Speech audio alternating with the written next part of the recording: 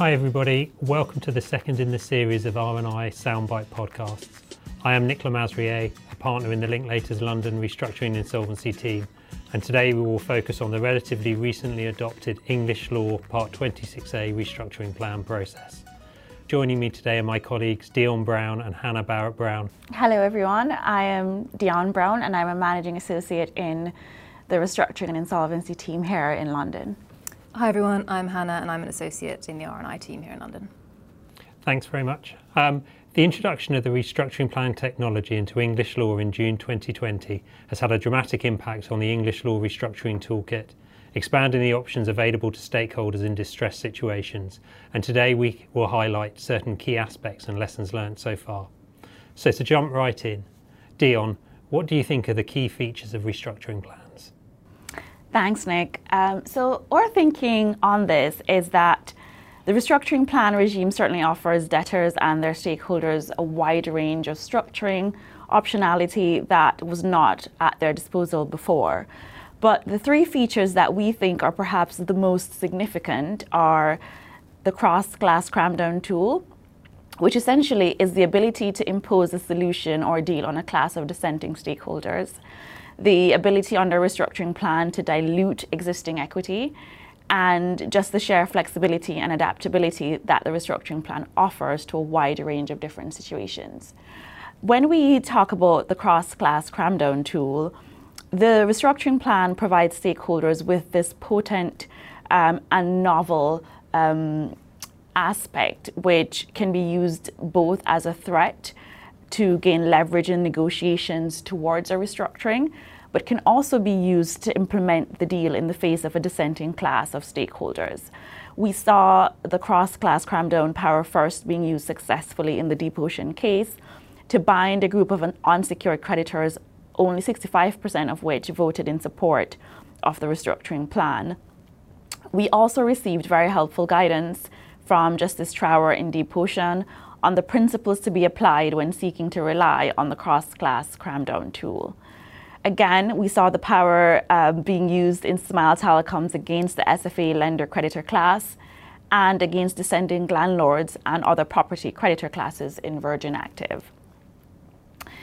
The second key feature that we think stakeholders might want to focus on is the ability to implement debt for equity swaps and other structuring tools which see the issuance of equity coming out of a restructuring. And that can be implemented using a restructuring plan and resulting in the complete dilution of the existing equity in the group. Case in point, Pizza Express. And the Act allows the provisions, preemption rights and other allotment restrictions to be disapplied, thereby avoiding the need to implement an issuance of equity using a complete share security enforcement, for instance. And so you could effectively move the group into a new holding structure, as we sometimes need to do, and issue equity out of a new co, for example, all in a way that avoids all of the typical difficulties and uncertainties that would be involved prior to the introduction of the restructuring plan. And lastly, Nick, we see where the restructuring plan can be used to implement quite flexible and adaptable solutions in different ranges of situations, such as, unlike a scheme, for instance, it is capable of bringing about both a financial and operational restructuring. As we saw in Virgin Active, it can sit alongside both a security enforcement as well as a CVA, as we saw in Pizza Express. As is often required in these situations, we can use it to facilitate the injection of super senior finance, which is usually the first point of concern for a company having to address that liquidity crisis in the first couple weeks or months of a restructuring. And then lastly, companies can use it to completely avoid a value-destructive liquidation in circumstances where that is the only relevant alternative. And we saw that being used in Deep Ocean and again in Amicus Finance, where the company was already in administration. However, the restructuring plan was used by the administrators to improve or to attempt to improve returns for creditors and to avoid a liquidation. Thanks very much, Dionne. So 3 pretty exciting and potentially far-reaching changes to the landscape. Hannah, how do you think these 3 key features and the other elements of restructuring plans have impacted on stakeholders in situations of distress? Sure. So what the outcome for stakeholders is going to depend on where in the capital structure that given stakeholder sits. What are advantages for the in-the-money senior secured creditors are often going to be disadvantages for the junior and out-of-the-money creditors, and vice versa. So first up, for senior creditors, as Dionne said, the senior secured creditors now have a new and incredibly powerful tool to impose senior-led solutions, which will have the backing of the courts and which can be recognised outside the UK if necessary. The benefits of using a plan over, for example, contractual solutions such as relying on the distress disposal provisions in an intercreditor agreement is primarily around certainty. Using a plan, it avoids the need to work around often disputed contractual drafting in ICA or to develop costly and complex structures to satisfy any cash consideration requirements. It can also bind creditors who weren't party to the ICA in the first place. It can avoid the need for having to provide often expensive indemnities to the security agent. And there's no need to appoint administrators with the associated time, cost, planning and structuring that goes with that. But that's not to say that plans are a cheap solution in a complex situation, which could involve multiple classes and where there's a prospect of dissent and evidential challenges. So senior secured creditors still need to look at the alternatives and see if they might be simpler. Often it is just going to be a judgment call as to challenge risk versus timing versus cost versus simplicity. For example, while for a debt for equity swap, which is facilitated by a plan for an English company, it's unlikely to assist where the shares required to be issued are non-UK shares. For junior creditors, if they're out of the money, they have the converse risk, which is being crammed down even if they dissent, and they're going to need to put together fairly robust counter-arguments if they want to challenge plans in court, which I'm sure we can talk about more in a moment. And obviously that leads to a decrease in the holdout value that junior positions have. On the other hand, for the first time under English law, and unlike in schemes, it's now possible, at least in theory, for junior creditors to carry out a cram up. So in theory, this could enable junior creditors to force a deal on senior creditors. That could be a rollover of a super senior RCF or perhaps even deaccelerating a senior facility. However, while that is technically possible under the legislation, it's not been tested so far, and I think there's probably real challenges to using it in practice. Junior creditors would need to show that the senior creditors are no worse off under the plan, and that in practice is usually going to mean that they're kept whole. They'd also need to show that they, the junior creditors, are in the money in the relevant alternative, otherwise they just don't have the power to cram up. And that, again, is going to be difficult. There's also a limit to what cram up can do. They can't impose any new obligations. So while in theory this is possible, it might be of limited value in practice. And finally, shareholders. We've seen that they can be treated a bit like junior creditors. For example, in Virgin Active, we saw how shareholders can still retain an interest even while the unsecured creditors were wiped out. In that case, it was very much for the in-the-money creditors to decide how to allocate the benefits. However, cases like Hurricane, again, I think we can talk about that more in a moment, really show the limits of this. Thanks very much, Hannah. Really interesting and great to hear about the different impacts and perspectives. Inevitably, in a non-consensual transaction, stakeholders will have different views on the benefits, or otherwise, of restructuring plans. So Dionne and Hannah, imagining that your client is on the, so to speak, wrong side of an RP, how might they defend their position? Right. So the Virgin Active and Hurricane Energy cases gave us some insight into some of the likely grounds for challenging a restructuring plan, which a client in that position might be interested in. So where the debtor is trying to implement the plan using a cross-class cram-down, it has to show that the dissenting class upon whom a deal is being imposed would be no worse off under the terms of the restructuring plan than it would be in the relevant alternative. The relevant alternative is whatever the court considered would be the most likely to occur in relation to the debtor if the restructuring plan were not sanctioned.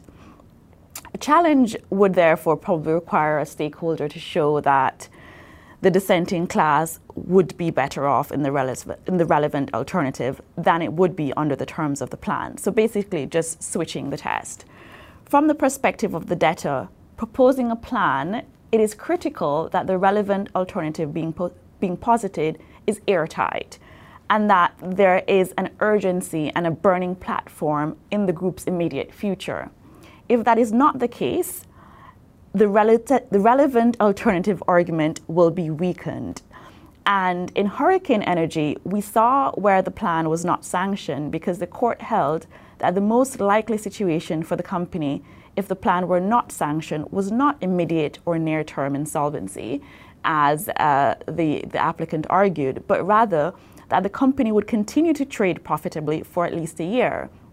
So from the perspective of someone who would like to challenge a restructuring plan, if you can show that, as in hurricane energy, the shareholders would be worse off in the relevant alternative than they would be under the terms of the plan, then that is one reason to challenge, and certainly is a ground that the court would consider when deciding whether or not the plan should go ahead and be sanctioned. Another area that is very susceptible to challenge relates to valuations.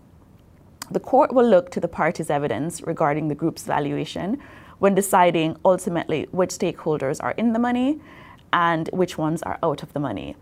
Stakeholders who are, of course, out of the money have no economic interest and therefore no standing in the entire restructuring plan process. So a challenge could be based on what is reasonable and what is practical, and a party can always adduce evidence of an alternative valuation showing that they are in the money despite what the applicant wants to show the court, provided that this is well supported and that the valuation evidence is compelling. That is another reason where a stakeholder can show that the court should have consideration to whether or not such a creditor is actually in the money or not. And lastly, and perhaps a much more difficult ground on which to challenge a plan than the two that we discussed earlier, is on the grounds of fairness.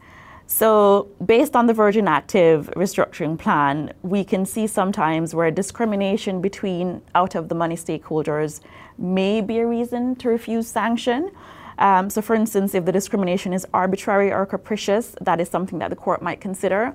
However, practically speaking, it would be very difficult for a dissenting creditor to show that the plan wasn't fair.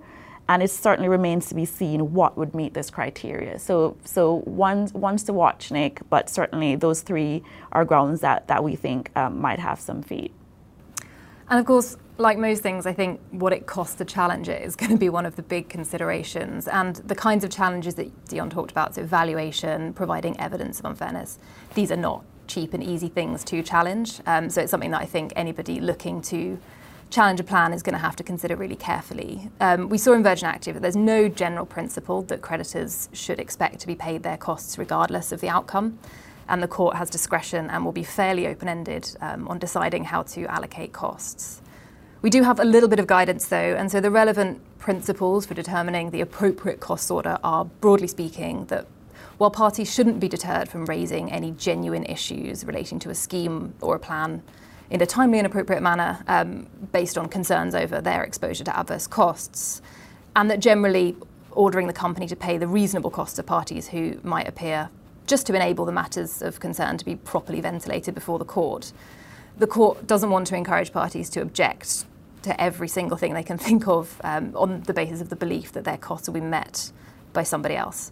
So balancing act for anybody who wants to make a challenge, bearing in mind that these are technical and quite difficult challenges to make. Thanks very much, Dionne and Hannah. That was a really interesting and insightful discussion.